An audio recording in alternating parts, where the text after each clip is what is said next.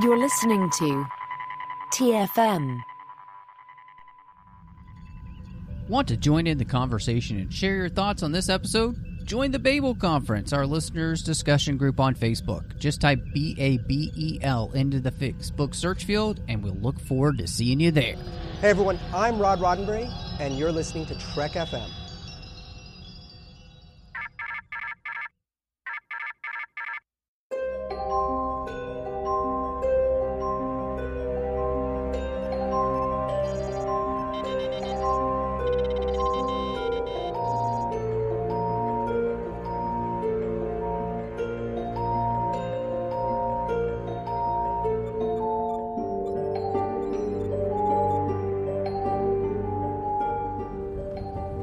Are you taking all these books?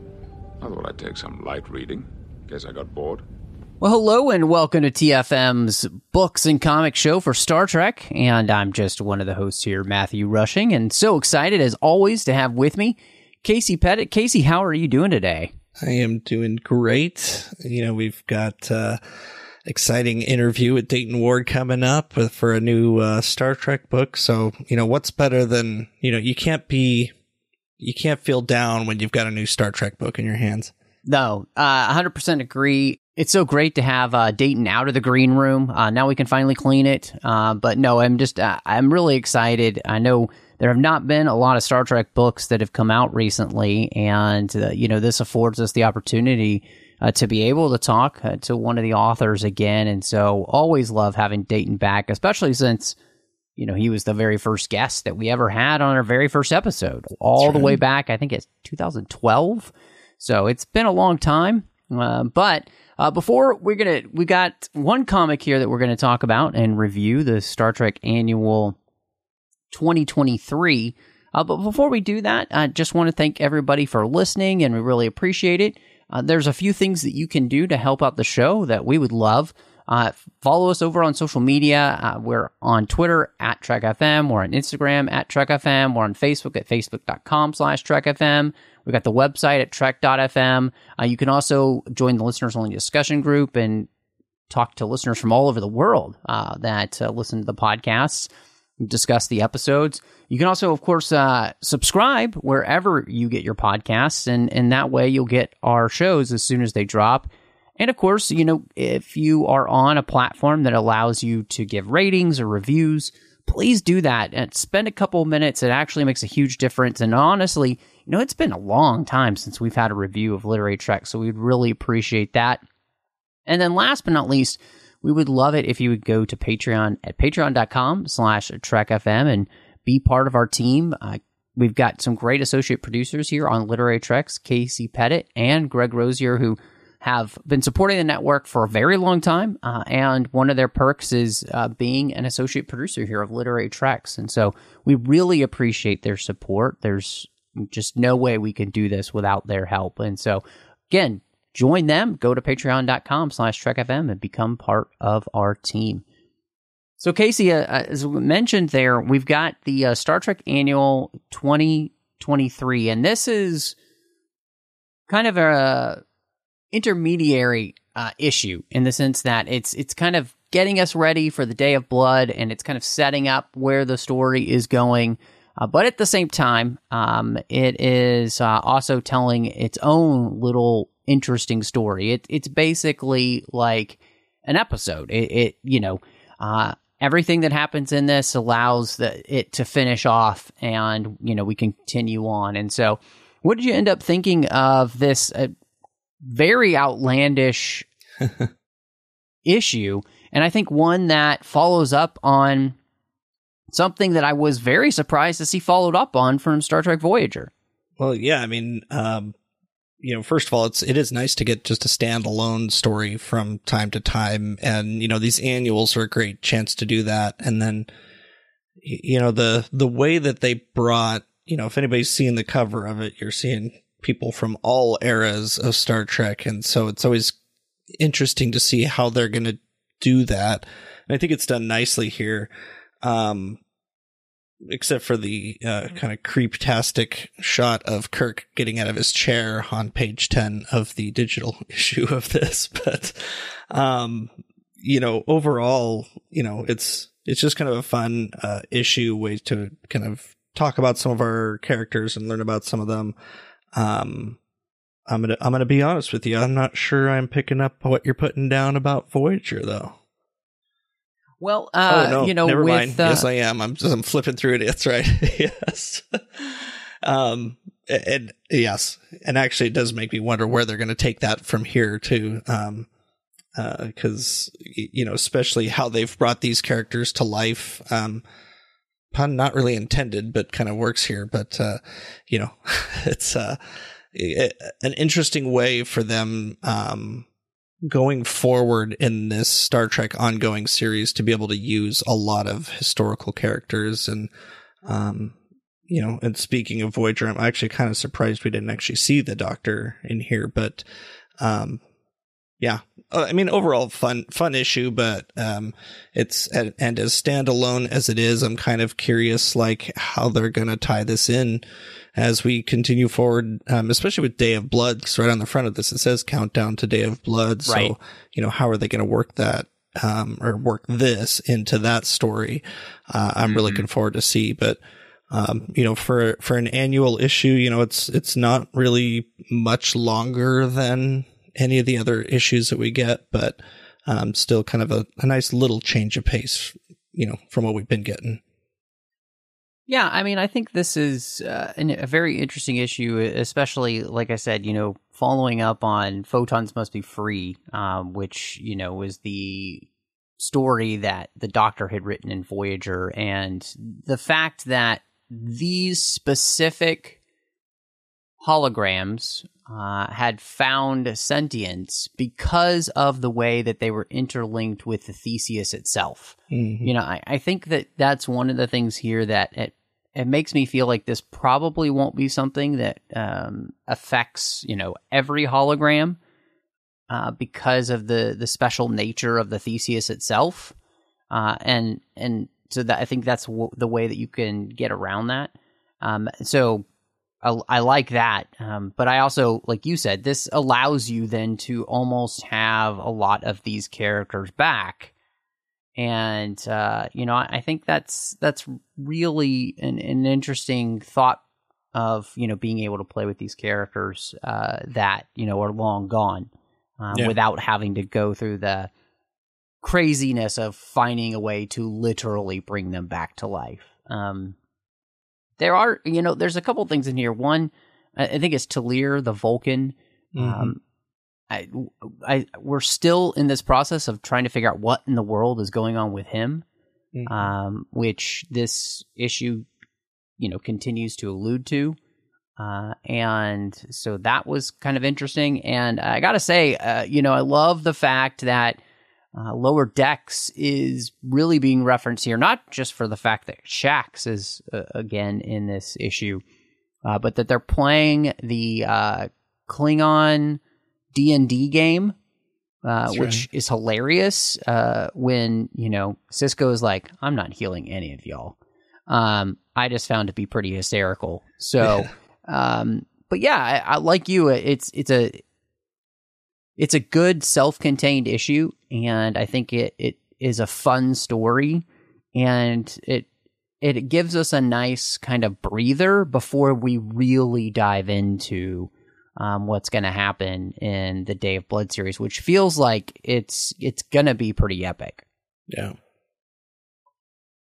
Also, the artwork in all of these going on so far this year has been really great, but I really loved the very last page of this, the very end of the story, and we had kind of this overhead view of this society that these holograms are setting up on this planet. And I was mistaken. You actually do get a little glimpse of the Doctor in there, but you also get, very kind of rough, images like from far away of a lot of different people. And if you look close enough, you can actually see a lot of characters that we recognize in there. We can see a Michael Burnham, Quark is in there, Wesley in his, gray jumpsuit with the colored tops, and, Guinan's in there. Like, so many references in this one little picture. It's just really cool to see, and kind of makes you I can't emphasize it enough that I'm really curious to see if they're going to continue using these characters as we go forward. We saw a box of portable emitters. Yeah. So any of them can show up wherever and whenever we need them to. No, and in some ways, again, I think this whole series has kind of been sold to us as the Avengers of Star Trek. And so this really allows that to be the case in some ways. And so I'm excited to see, if and what they do with this. I think that'll be fun.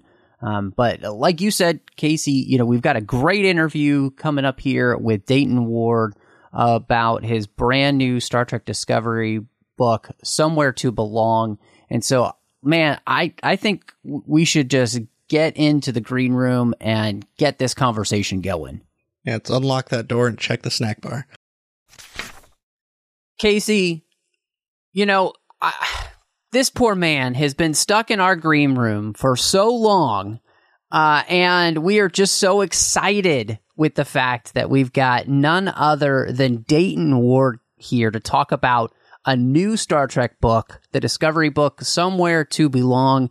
Dayton, goodness, it's nice to have you out of the green room. Welcome back. It's been a minute, hasn't it? It definitely has been a hot minute. So we're so excited the fact that the book finally came out, and now we get a chance to talk about it with you. Well, I'm not as excited as I am because I've been waiting. This thing was supposed to get published last year, so it was supposed to get published back in the fall of 2022, but it got pushed because of, say it with me, folks, supply chain issues. Yeah, everybody's favorite topic, right? That sounds like that should be a Lower Decks episode, is about Starfleet supply chain issues. I will be surprised if there's not an episode called that at some point before that show wraps. There's got to be. There's got to be. Well, and so speaking of that, obviously because of the pushback and everything for you, the setting of this book, it happens between seasons 3 and 4 of Discovery. And so I just wanted to know, with you guys right now, you had been writing these books that were taking place in series that were still happening. And so what was the process like trying to figure out the right place to set this story? And then where did the genesis of this story end up coming from? Well, my immediate thought when I got asked to write another Discovery novel was, there's the way that season 3 ends and the way that season 4 starts. And there's an obvious gap between the two seasons. And at the end of season 3, there's a lot of questions that are not answered, at least to my satisfaction, as far as, how the crew assimilates into their new reality. And they didn't even have a chance to catch their breath after they came through the rift and into the 32nd century. They immediately got put to work, or they immediately put themselves to work, depending on how you want to look at it. And, at the end of the season, there are unresolved interpersonal conflicts between certain members of the crew. And we just have the questions about, well, how did they come to be at peace with what they're doing? Did they have second thoughts? Is anybody homesick? What happens to everybody? And by the time season 4 opens, all those questions apparently have been answered off camera. And we're into the next adventure. And, of course, being, serialized TV and Discovery in particular being the way it was, we're off and running. And there's no time for those kinds of long, in-depth, explorations of the different characters, except here and there as circumstances permit. So I just had jotted down a bunch of these questions and decided I want to examine them. And so that was what the primary driver for putting it between seasons 3 and 4. Granted, I thought it would come out closer to the end of when season 4 had been delivered to streaming, but so be it. It's hopefully you can read it anyway. And as far as the rest of the main plot that drives the book, I don't know how, we're not ready to get into spoilers yet. I know. I worked that out with Kirsten Beyer and my editor at Simon & Schuster, Margaret Clark.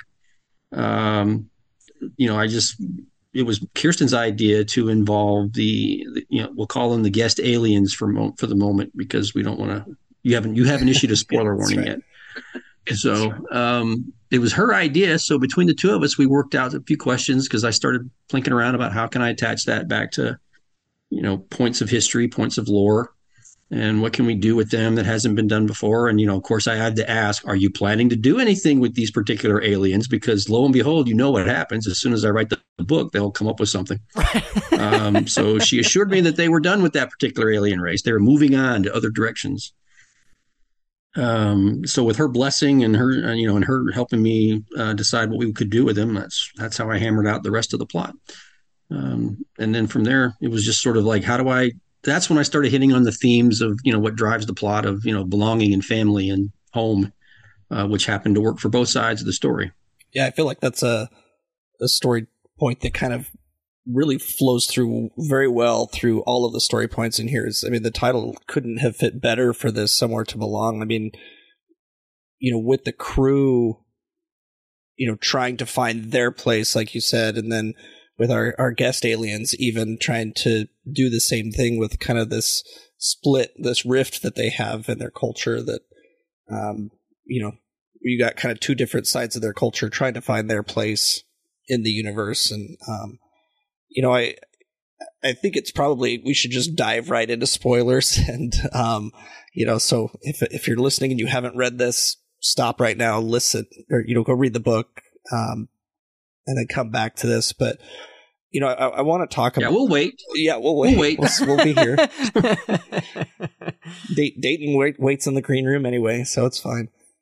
You really need to upgrade your snacks, guys. That's all I'm saying. I'm sorry. It's Cork is really falling down on the job. He's not sending us. The last thing I think we got were those, like, what were those snap pea things? Those snow beetles or whatever. I'm so sorry. So our guest aliens here obviously are the Xaheans. So I love the history that you kind of wrote for them being, well, love maybe isn't the greatest word, but they're victims of the Cardassians, just like the Bajorans were. They, kind of fell to the Dominion as well during the Dominion War. And so kind of getting some of that 24th century history was really cool. But we've got these two kind of ideals, I guess, for their society, the ones who want to stay alone and ones who want to kind of break off and explore, or at least have that option. And so, yeah, I guess I wondered if you could talk about why the Xaheans, why, that we saw them in season 2, did you just fall in love with them? What brought you to that conclusion to use them? Again, that came out of the conversations I had with Kirsten. She kind of encouraged me to run with that idea because I was looking for some way to tap into something from their past to help them with the current dilemma. And the Xaheans were one of the prominent alien races that were introduced in Discovery. And I didn't want to do anything with the Kelpians because that plot thread was going to work its way out in season 4. So I had to account for Saru not being there. So I decided that I would do that. And then once I started playing around and looking back, I'm like, well, why wouldn't they have been victims of the Cardassians? Or why wouldn't they have been a pawn in the Dominion War? And then so many other things. And then the idea of them trying to build a version of their society, because we know from Discovery that, they believed that they were very much intertwined with the planet that they're from, their original world. They believe that they were born at the same time as their planet formed. I don't know whether that's true or not. They don't really come down one way or the other to explain that, but that's their belief. That's their culture. That's their whole society revolves around that idea that they have this relationship with their planet. And so there's a faction that wants to preserve as much of that as possible. And there's a faction that's like, well, that didn't really work out for us. So why don't we try something different? And there's no wrong answer. That's what I was trying to thread, through that, is that both sides can be right for different reasons.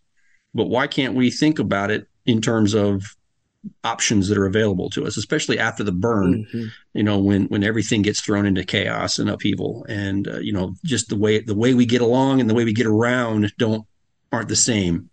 And that's even Discovery's crew is still figuring that out as they get there. They realize, we skipped over a really big chunk of time and a big bunch of developments, and we're still trying to find our way. And here's this group of people that we have some exposure with that are now trying to find their way. Well, that's such an interesting thing because, it really goes to where we are, and I think in our society is, everybody thinks everything has to be a binary choice, but, you can have both and, right? Like, you can still be people who hold on to the core of who you are with your planet, but you could also be people that explore. Those things aren't mutually exclusive, and yet, we get these groups who like to just make things mutually exclusive when it doesn't have to be that way. But we get locked in, and our modern society is very much a victim of this. We get locked into certain ways of thinking. We get locked into absolutes, and it is a binary. A lot of people do view life as a series of binary choices. You're either in or you're out. You're either them or you're us. You're either the good guys or the bad guys. And there are people who can make compelling arguments for any one of those positions. And then it just comes down to what your personal beliefs and value systems are. And that's when you start to figure out where the conflicts are. That's where the conflicts start to emerge, is because value systems begin to clash. And that was an easy target, which I tried to avoid. I tried to avoid coming down on one side is right, one side is wrong. I wanted there to be multiple options here. And the Federation being forced to, or in the form of Captain Burnham and her crew, trying to see both sides of this and trying to thread a needle in a diplomatic way, the way that you would expect one of the other captains, Kirk or Picard, to do in a traditional Star Trek story. That was also my driving factor. I really wanted a traditional Star Trek story where the crew, one book, one adventure. You don't have to read 6 books. You don't have to read an entire series.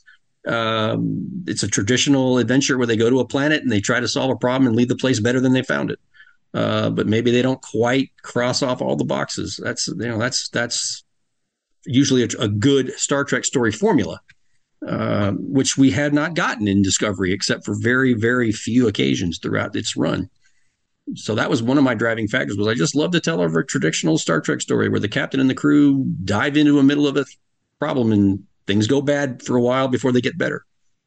Well, then you've got both the sides on the Xahean side that ultimately think they're doing what's best for their culture. They maybe sometimes with Sen and the Ministry of Security, they're kind of prompting some of these counter protests and things like that, but they're doing it because they think it's for the good of their people.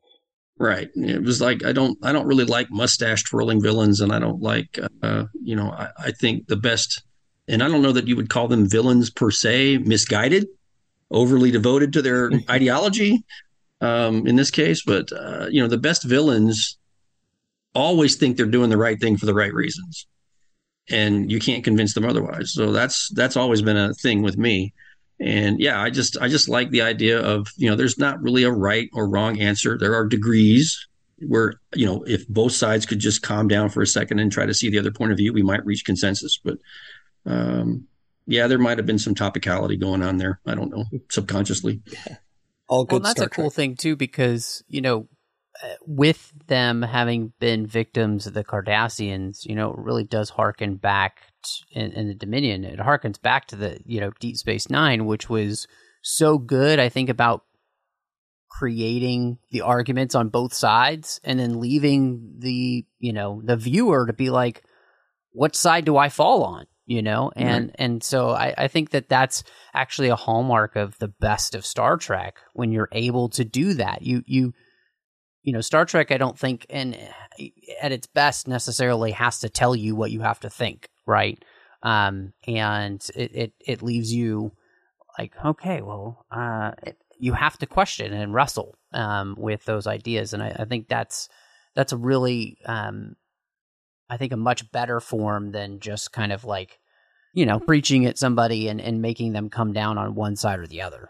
Yeah, I mean, for the most part, I agree. There's, there might be a handful of issues where there really aren't two sides to that story.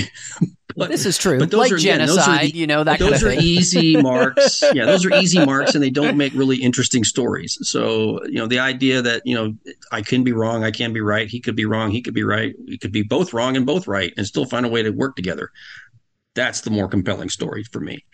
And of course, the whole thing is a backdrop, because my primary drive for the book was to explore our characters and how they're sorry, guys, I don't want to say it, but it's the only one that comes to mind. Assimilate into their new reality. acclimate to their new reality, and find a way forward.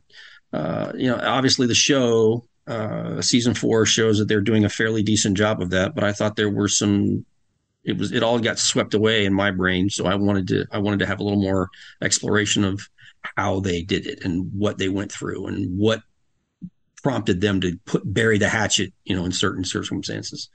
What were the storylines for the Discovery characters then that you were most excited to be able to tackle, since you felt like there was so much kind of left up in the air that you wanted to see? What were the things that when you jotted down, you're like, I have to tell this story?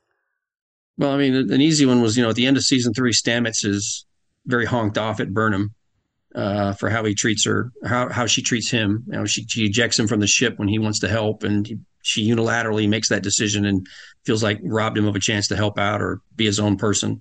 Culber is feeling overwhelmed as a de facto counselor to the ship because, everybody's got their problems, but so he's got their problems and his problems, but which one takes precedence? And then how does that affect his personal relationship with Stamets? Tilly, of course, she's looking to find her way in this new reality, and that was another reason for bringing in the Xaheans, because it let me focus some on Tilly. Is she up for the challenge? Is she up for the demands and the rigor of what's being asked of her? So those were the 4 big ones. And Burnham, of course, she had the year edge on everybody. So she's like, can I lead these people? Do they need a year to acclimate like I did? Or, can I help them with lessons learned and help them over the hump? I mean, so there were a lot of just fluid situations that I thought would be fun for exploration. And then I also, that's why I decided to bring in an outside character in the form of the therapist, the Denobulan, so he could, speak to them as an outside observer. You guys are wrapped up in your own emotions and your own interpersonal conflicts, but here's what I see from a detached point of view to help them over the hump. And so he's very much based on a character from a show that I dearly love, MASH. He is very much modeled on Dr. Sidney Friedman, the counselor who shows up in various episodes throughout the run of the series and plays a very big part in the finale. In fact, the actor's name is Alan Arbus. So I kind of flipped the name to give him the alien Denobulan name.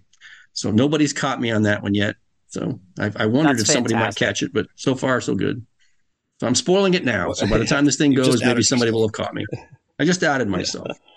I mean, I even said in the early talks, I want a Sidney Friedman character to be able to poke and prod and cajole and let the characters work out their issues while he just sort of mentors them along. So that was, one of the great things, was even just at the very end of the book, that Burnham actually, kind of in her point of view in the last chapter of the book, she basically has this realization that she and her crew have to take time for mental health and their well-being, and that it's invaluable to them, which is not something that, I mean, we've seen some of it in Star Trek. I feel like, put a counselor on the bridge in Next Generation, and, it's come up in various forms, but just to have this, if there was ever a crew that needed mental health counseling, this is the crew. And especially with Culber, he needs help. And I kind of actually hope we see,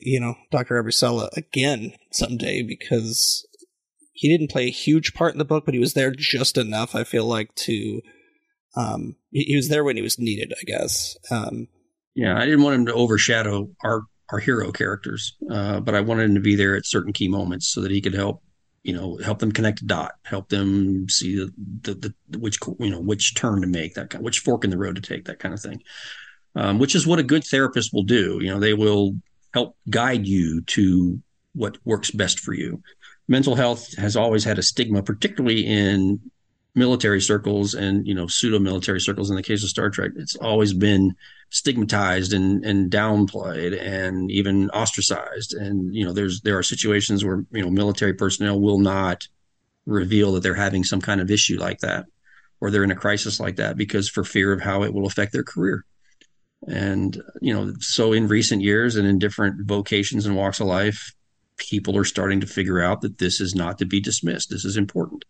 and PTSD and trauma, can take any form, and it has a number of triggers. And just it's our increased understanding of mental health care and mental health issues that helps make these stories more personal. I mean, there are a lot of people who will say, well, Captain Kirk would never do that. I don't agree with that. I think if Captain Kirk were being the subject of a story like that today, we would see something like this. He would confide more in Bones or somebody else who's more qualified to do that. And there are hints of it in Next Generation, like when Picard, undergoes his torture at the hands of the Cardassians, and he sits down at the end of that episode with Counselor Troy to discuss that.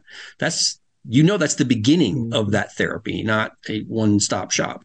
So we don't get to see that kind of thing, but we can infer that it happened. And yes, Discovery, I think, has taken that a lot further in terms of normalizing that this sort of care is important. Yeah. And I mean, that Culber recognized that during season 3 once they got there, but then seeing his struggle with this too, because he is taking that on himself, but not, he doesn't, who's he supposed to go to? Like, who counsels the counselor, essentially? And so to see somebody else come in that he kind of butts heads with a bit at the beginning, because he sees them as, almost a challenge, I guess, to what he's trying to do for the crew. But by the end, really kind of coming to see the benefit of having someone for him, but also for the rest of the crew as well. I thought that was very well done. Thank you. And I claim no expertise in this field, by the way. I was sort of navigating my way and asking people who are better informed on the topic than I am for guidance on how do I construct this scene? How do I compose this dialogue? How do I have this interaction work?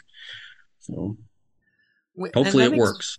That makes me wonder too, like going through and writing this type of story, what did you end up feeling like you ended up learning about the idea of mental health with having to do the research and having to have conversations to talk to people about, okay, what would be most helpful for a character like Culber here, or Burnham, or, anyone who's having these discussions with our psychologist, what would actually help?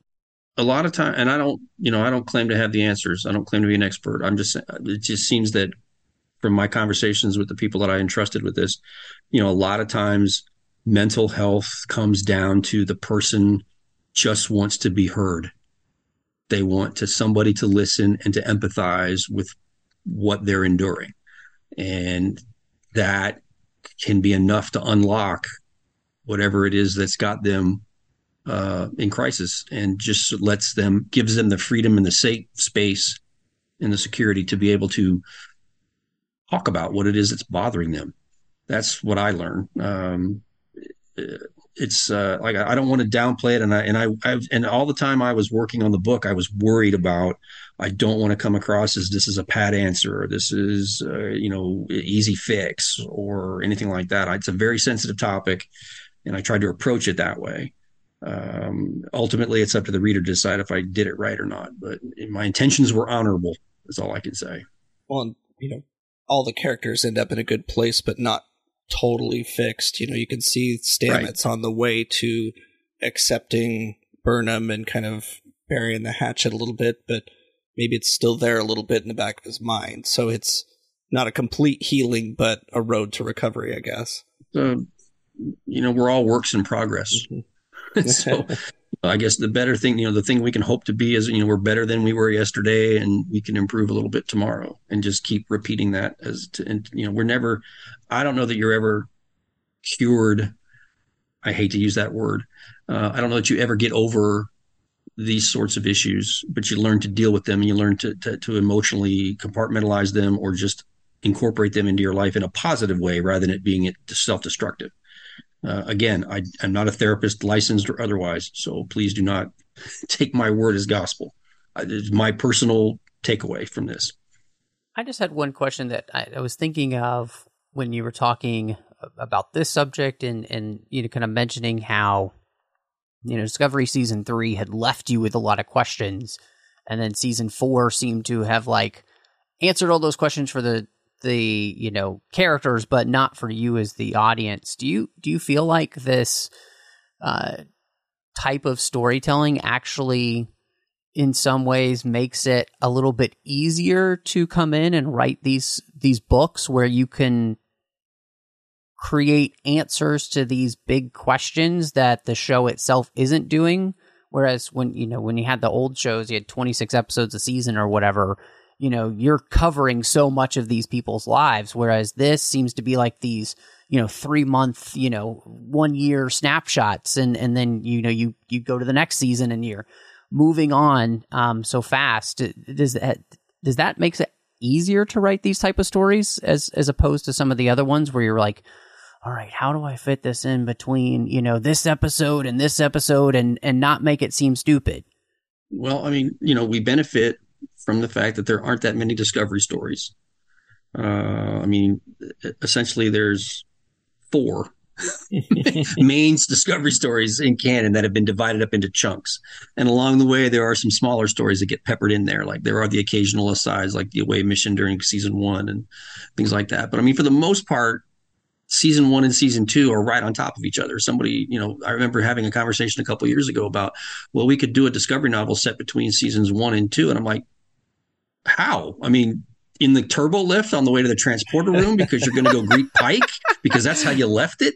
They got pulled out of time, Dayton. You didn't realize that, and then they got inserted right back when they were, into the lift ride. And then, and then season 3, introduces a gap for the crew, but not, and Una McCormack already did a wonderful job of covering that year when Burnham was by herself in her own novel.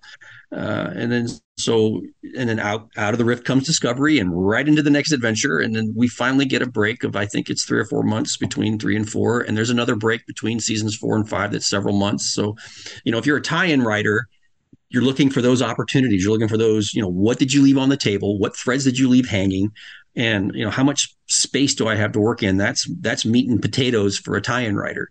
The newer shows have been, challenging is the nice word I will use in terms of trying to figure out how you're going to stick a book or a comic book or something into the mix. And number one, not tread on anything the shows are doing. You want to stay away from anything the shows are doing, but you also don't want to set yourself up to be steamrolled right out of the gate.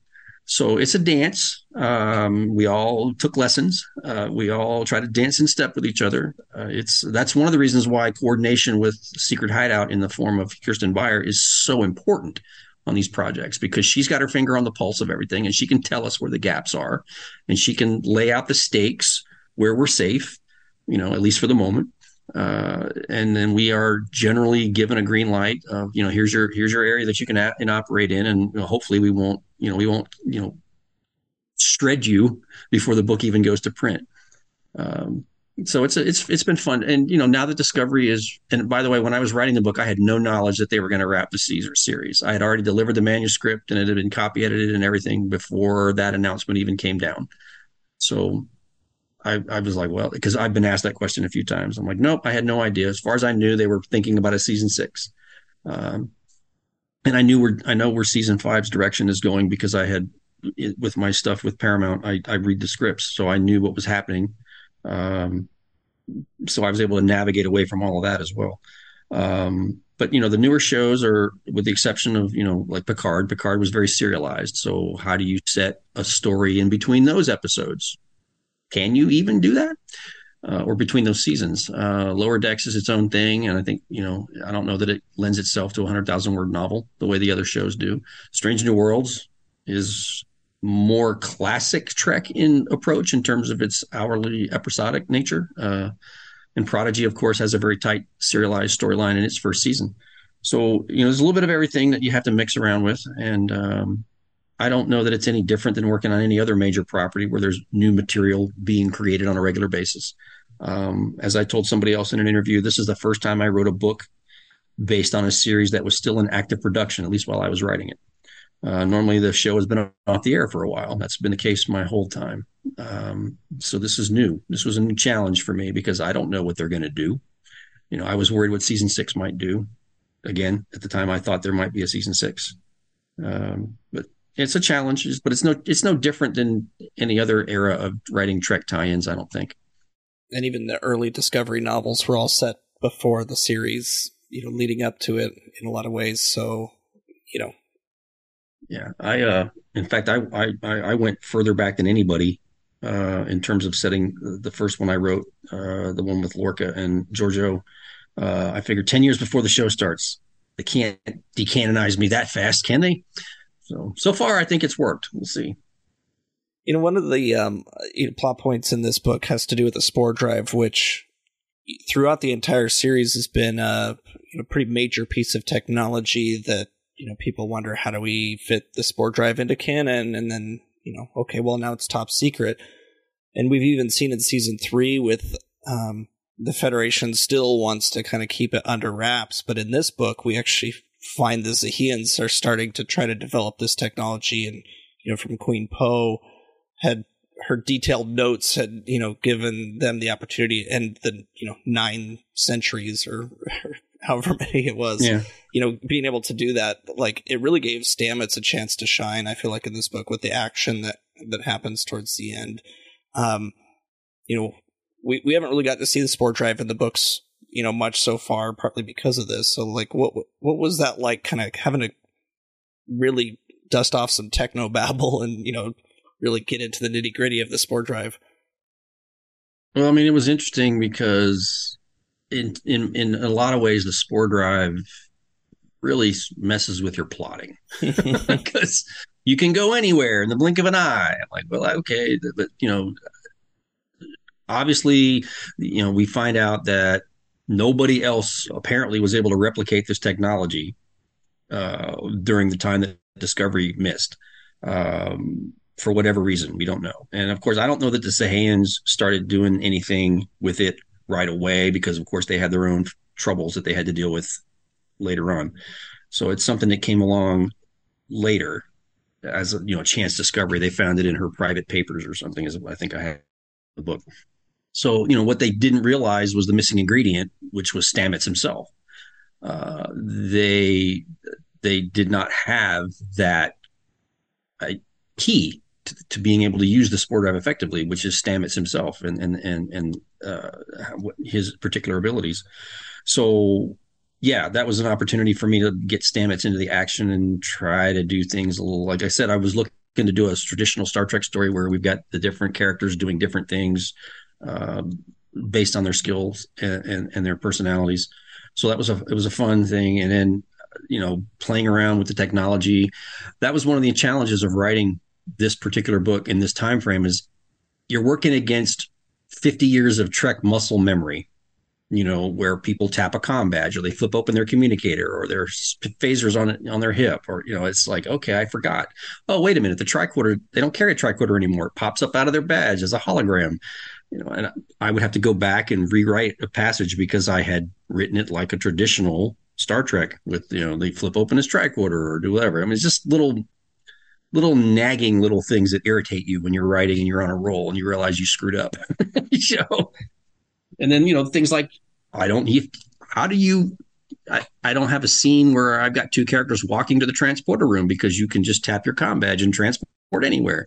So there's things that you have to take into account, and these are all just cosmetic things that you can go into how you construct your story. But now I realize the walk and talk thing, I think, may have actually originated on Star Trek. When they want to walk from they want to give us some exposition, they do it while they're walking from the bridge to the transporter room or in the turbo lift. It's like, wow, how do you do that now? Now I have to have a plausible and not boring reason to have these guys all stand around in a briefing room or in a quarters for a few minutes so I can convey some information. So it's just little things like that that they're not frustrating. They're just part of the process. It was fun. Getting to understand how the technology works, because they really didn't explain the 32nd century technology to us. They just showed it to us. I'm like, well, okay, but I have to explain this on the page in a way that makes sense. So I had, again, Kirsten, invaluable counsel, helped me with that. What's your thinking? What was your idea when you did this? So it was fun. Not something I'm anxious to do again. I'm ready to go back and do a traditional Trek book at this point. I mean, maybe there'll be another Discovery book. I don't know. But I'm ready for a good old-fashioned Star Trek shoot 'em up, I guess. Well, we got Strange New Worlds that there we go. Right for. Yeah, there you go. I like my communicators flipping open, and that kind of thing. You were talking about, like, we talked about this technology thing and like creating new technology. Casey had written on the outline. I thought this was really cool. That you would compare the Sanctuary station to the Watchtower class, and that he had envisioned it kind of more like Yorktown from Star Trek Beyond. And so we were kind of wondering, what your thinking went into in the creation of Sanctuary. It was more like Yorktown in my head. In fact, I allude to, I think there's a line that one of the characters says that, that she saw plans for stations of that type. Don't know if they ever actually materialized because it would have been before their time in this timeline. But the Watchtower class was a comparison in terms of it's even bigger than this, and the Watchtower class, which was created for the Vanguard novels, is a fairly large facility. I mean, it can house 4 Constitution class starships inside its primary hull with room to spare, and all the support facilities, and then of course the larger area, the Earth-like environment that they have up there. So it's a huge station, and this thing is bigger than that. This thing is even much more. So I'm like, you're basically building an artificial environment, self-sustaining, that can move under its own power. So this thing is huge. But the Xaheans were blessed with a planet rich in dilithium, so they've got their unlimited. So there was an unlimited supply, or a very largely unlimited supply of that material that they were able to take with them. But yeah, I envisioned it as a self-sustaining ecosystem like Starbase Yorktown, similar in how it was constructed. And I knew there would be comparisons to that, so I just hung the lampshade right on it and said, yeah, it looks a lot like what I read about when I was at the Academy, or whatever I said.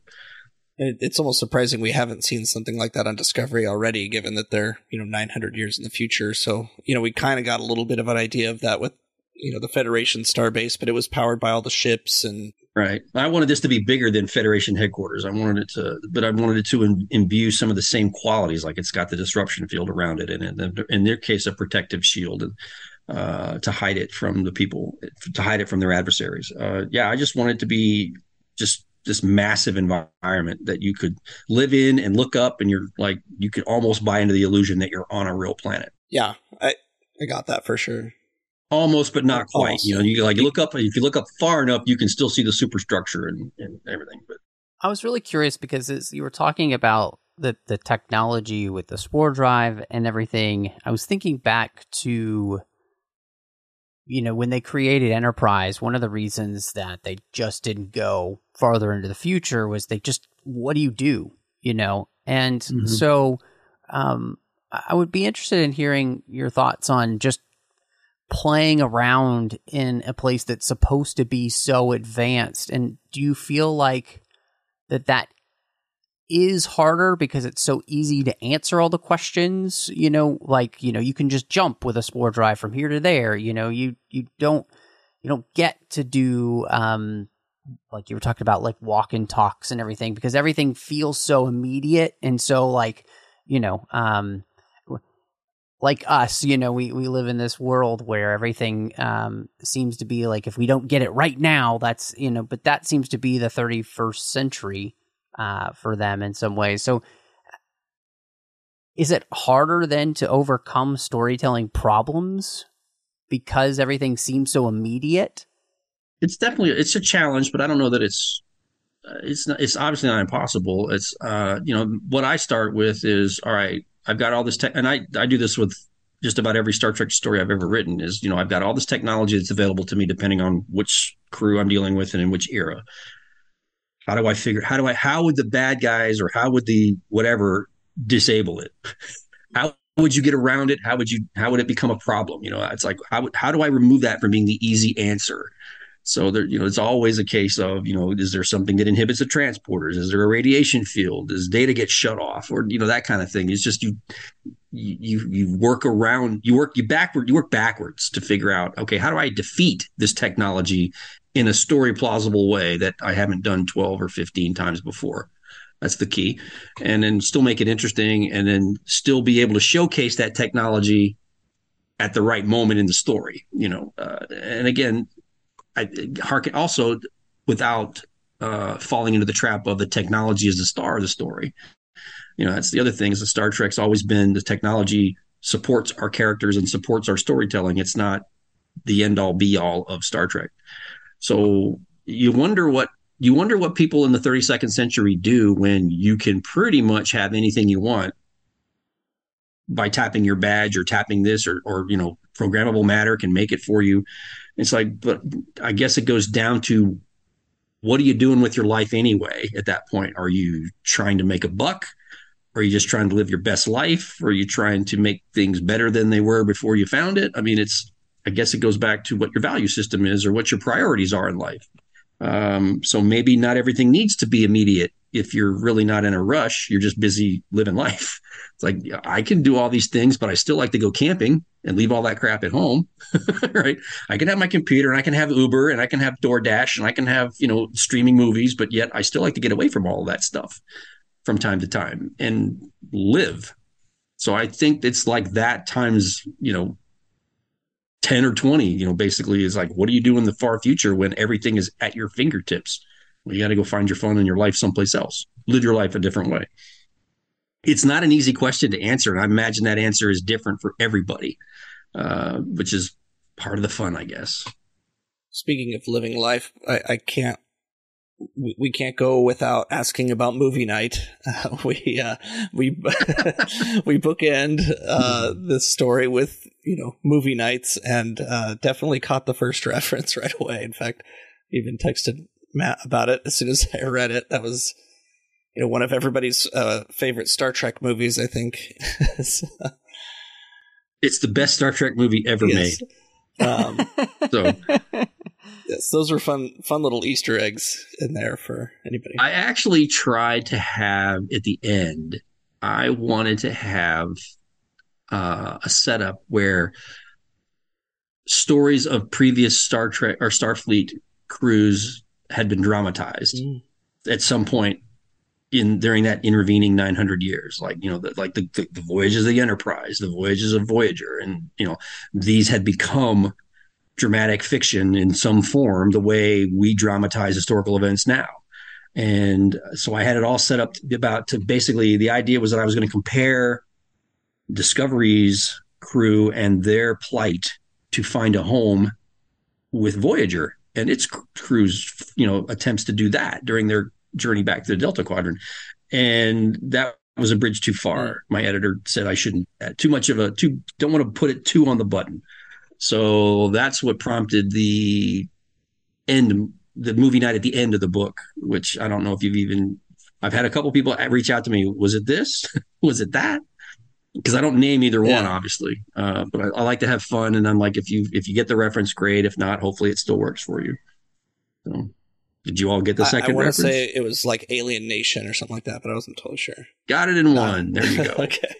Yeah, I was worried that as they started doing the second movie night that they were just going to do Alien or something like that, some just like horror movie that wouldn't really bring everybody together. I couldn't resist the Galaxy Quest reference. Yeah, that one was definitely like that was definitely. And I love the fact that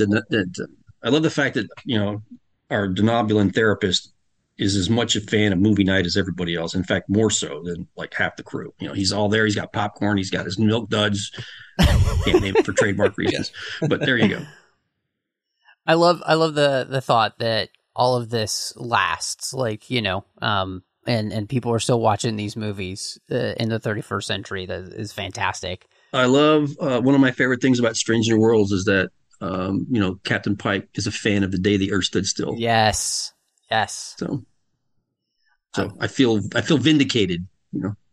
So with Discovery coming to an end, and you having gotten the opportunity to play in this universe a little bit with Discovery, I just wanted to know from you, what do you think is the legacy then of Star Trek Discovery and what it leaves behind? Well, I mean, outside the box, Discovery basically launched a new era of Star Trek in terms of how new Star Trek filmed content is delivered. I don't know that it would have survived if it had been, commissioned for one of the networks. or even cable. I don't know that it would have survived, just because of how unforgiving, that environment is toward any television show. But science fiction in particular has a hard time finding a footing. So I love the fact that Star Trek's always been kind of intertwined with innovation and pushing things forward and technology and progress. And people, still to this day point to Star Trek as the reason they got into different technical fields or engineering fields. So I love the fact that it helped, solidify streaming efforts for Star Trek. And now look at what we have. So I love that part. Inside the box, it's nice to see the lore push beyond what we basically became comfortable with, which is the 23rd to the 24th century. I love the fact that they went so far out that, if it was to continue, the chances of having a cameo from one of the other shows is reduced, and we have to spend our time on strange new worlds and strange new ideas and strange new stories. I think that was an interesting setup that had a lot of potential. You can argue that they should have started there and not even bothered with the 23rd century part. But I think it was okay to have one foot in the lore to help get it launched. And then once it found its footing, it took off and did its own thing. It'll be interesting to see what spins out of that. We know we have the Academy show that's, in development, and that's a spin out of Discovery. So, I have high hopes for it. I mean, I want everything to succeed. I want everything to be a blockbuster or a bestseller, whatever. So I'm a big cheerleader for it. And then I'd probably be a cheerleader for it anyway, no matter what my situation was writing for it or anything like that. I'm just a big Star Trek fan at the end of the day. So more Trek is good Trek.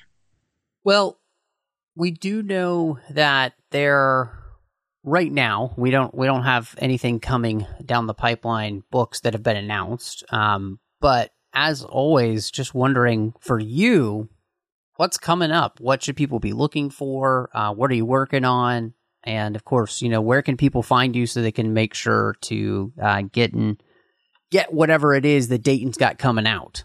I mean, Kevin and I have been busy doing some short story writing and for different anthologies that are not Star Trek. We had one come out earlier this year as a space Western that's part of an anthology called High Noon on Proxima B. So everything's sort of like weird space Western. We did one for an anthology that Keith DeCanado is editing called The 4 Question Marks of the Apocalypse, where everybody takes a turn on different spins on 4 somethings of the apocalypse. So Kevin and I basically came up with the 4 preppers of the apocalypse. We called our story Prepocalypse Now, and it's about 4 doomsday survivor, doomsday bunker maker guys who get caught up in the apocalypse, the end of the world. And that's coming out, I think, in July. I just had a short story get published in an anthology called Double Trouble, which is an anthology it's a tie-in anthology, but it's all characters from the public domain or from actual history. So instead of it being a licensed IP, everything's in the public domain, like Sherlock Holmes or Annie Oakley or Captain Nemo. And so I took 2 comic characters from the 1940s, which fell into the public domain 70 odd years ago, called Captain Battle and Blackout, and teamed them up to do a World War II story. And then Kevin and I have another anthology short story coming out for a new IP called Unioverse, which is a gaming setup, which they're also doing transmedia properties like comics and novels and possibly films. And it's a big deal at the beginning. And somehow we got invited to participate in writing one of the short stories for their first anthology. And then I guess the biggest thing that Kevin and I have coming out in November is we did a book for Ben Bella Books and Marvel, which is basically deconstructing Tony Stark, Iron Man. It's basically it's an extended interview. It's basically taking a page from a series of books called The Last Interview, which are real books where they talk to somebody who's at the peak or the pinnacle or at the twilight of their career about their entire broad career and all their accomplishments. But so we spend an inordinate amount of time talking to Tony Stark and having him tell us what makes him tick. And of course we draw on 60 odd years of comics history and continuity. It's all based on the comic version of the character, which of course has gone under a number of transformations over the years. So that's coming out in November. And of course we're working on stuff that hasn't been announced yet, so I can't talk about any of that kind of thing. If you want to find out what I'm working on as I drop dribbles and drabs and hints, you can find me at DaytonWard.com. where I will have a blog and I have a landing page for my social media links and all that good stuff. I think I speak for everyone when I say that we do hope that you get to do more Star Trek books, and we hope that they do continue, because there's nothing better than being able to read a new Star Trek story, and whether it's going to be in the format of, original series or Strange New Worlds or, Picard, more Discovery, whatever. You guys have, I think, become such an indelible part of Star Trek. I honestly just can't imagine not having y'all around. It was kind of weird. Thank you on behalf of the other folks who do this. It was kind of weird when I got told last year that they were going to push the book into 2023. I said, you realize it's like the first time since 2008 that I haven't had at least one Star Trek novel published each year. So I've gotten spoiled, and it's been a heck of a ride, and I'm thankful for it, and I will keep doing it as long as they let me. But I've been doing it for quite a long time. As I was reminded a couple of weeks ago, I'm like, man, it has been a long time I've been doing this, longer than a lot of people. But I enjoy every minute of it. It's as a fanboy who turned pro, it's been quite a ride. And I do hope that we will sit here again to talk about whatever my next one is. Yeah, as long as you keep writing them, we'll keep reading them and keep having you back. I hope to be here. I hope to say we can plan on another one of these days. Might have to just dive back into your back catalog and have you back for one of those older ones. I don't even know. Did we ever do that, Matt? I don't know. You guys have been doing this for a long time now, but I don't remember if we've ever actually gone backward. We definitely have had people on to go backwards, with stories. And, I think it would be really fun to be able to do more often now, just because, we don't get the opportunity right now to talk to people, and in all honesty, just kind of miss being able to do that. And so, I think that, until things get announced, that might be something we have to do more often with Literary Treks, just because, we want people to be looking at y'all's old works as much as, what's coming out new, because it's stuff that's worth catching up on. Like, Casey's just been in the fall series. So, just brought me back to the good old days of having those big series that you guys would be working on and think, figuring everything out, and, David Mack with his ridiculous Excel spreadsheets. And so we need more of that. The fall. The fall was 10 years ago, for crying out loud. I know. It's crazy. It's crazy. So I don't know where the last 25 years went, but it's been quite a ride. Well, it's funny because this was the first podcast that I did, and that was 12 years ago. And so It's crazy. But Dayton, thank you so much. From the bottom of our hearts for having been so generous with your time for all of these years. And we absolutely hope to have you back soon. Well, thanks. I appreciate it. I always like coming on and talking to you guys. It's been a lot of fun. And like I said, I hope that we'll be able to do it again somewhere down the road. Amen to that. Even if we do end up digging back into the back stuff. I may have to go reread a book or two to refresh my memory. Some of them. So, oh man, getting old, man. Getting old sucks. That's all I can say. Tell me about it. Tell me about it. Well, now we've got Dayton safely locked away back in that green room until we get to talk to him again. But, I got to say, it's so cool to be able to talk to these authors. We've had a couple on already this year, and, it's such a joy to have them on and be able to get, really deep into the writing process, the thought process behind their stories, and just have really good, deep discussions about these Star Trek stories that our favorite authors are writing. And so, really hoping, Dayton, John Jackson Miller, Una, David Mack, any of them get a chance to write more. 'Cause right now we don't have any more fiction, on the schedule for this year. So, everybody keep buying the books so we can, get more from these authors. Yeah, I think that's great advice, Casey. You know, if as fans we want more of these books, we do have to buy them. And, you know, it was phenomenal getting the Strange New Worlds book by John Jackson Miller. You know, at the end of last year, we had the new book by David Mack. And here, of course, we had the book from Dayton Ward. And if you want these books, you've got to buy them. And, you know, heck, you know, it's not a bad time to, if you're enjoying the books themselves, go buy the old books, right? That lets them know that you're still interested. And, you know, we're doing all we can to help by continuing to cover those older books. In fact, as we move forward, we're going to be finishing the Deep Space Nine Rebels series, and hopefully that'll end well. And then we're going to be talking about The Buried Age by Christopher L. Bennett. And we've got, I think, Cast No Shadow coming up. And then we've got a bunch of great stuff coming out in the fall, which is new, but it's not fiction, it's nonfiction. Unless you count, of course, the autobiography of Captain Sisko, but of course that's not fiction. That is nonfiction as well. So, it's absolutely real. Oh man! But Casey, you know, if anybody wants to see what else you've got going on these days and what's happening with you, where would they find you? Well, really, the only places I'm active anymore are Goodreads and Letterboxd, so definitely check me out there. I'm at Knitting Trekkie, and you know, I also poke around on Facebook and the Babel Conference from time to time, so definitely hit us up on there and tell us what you think, or if, you know, tell us what you want to hear. Matt, you know, when you're not, you know, restocking the snack bar for Dayton, where are people going to find you?